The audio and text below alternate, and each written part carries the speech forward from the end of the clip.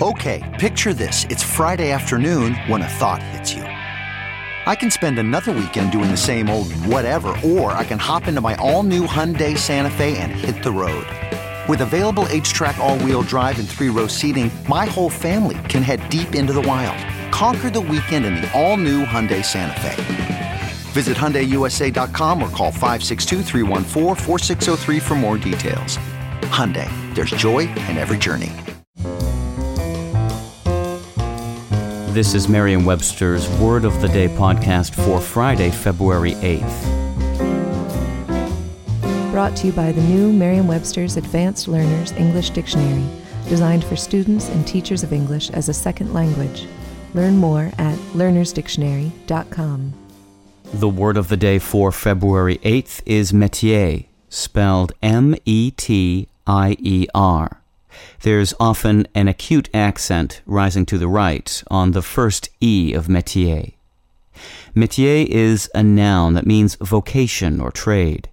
It can also mean an area of activity in which one excels, forte.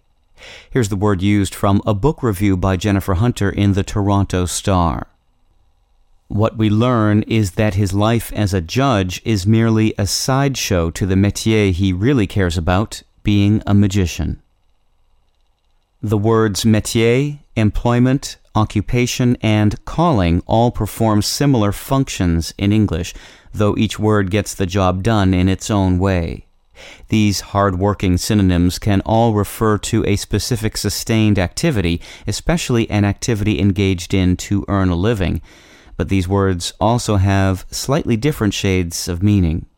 Employment implies simply that one was hired and is being paid by an employer, whereas occupation usually suggests special training, and calling generally applies to an occupation viewed as a vocation or profession.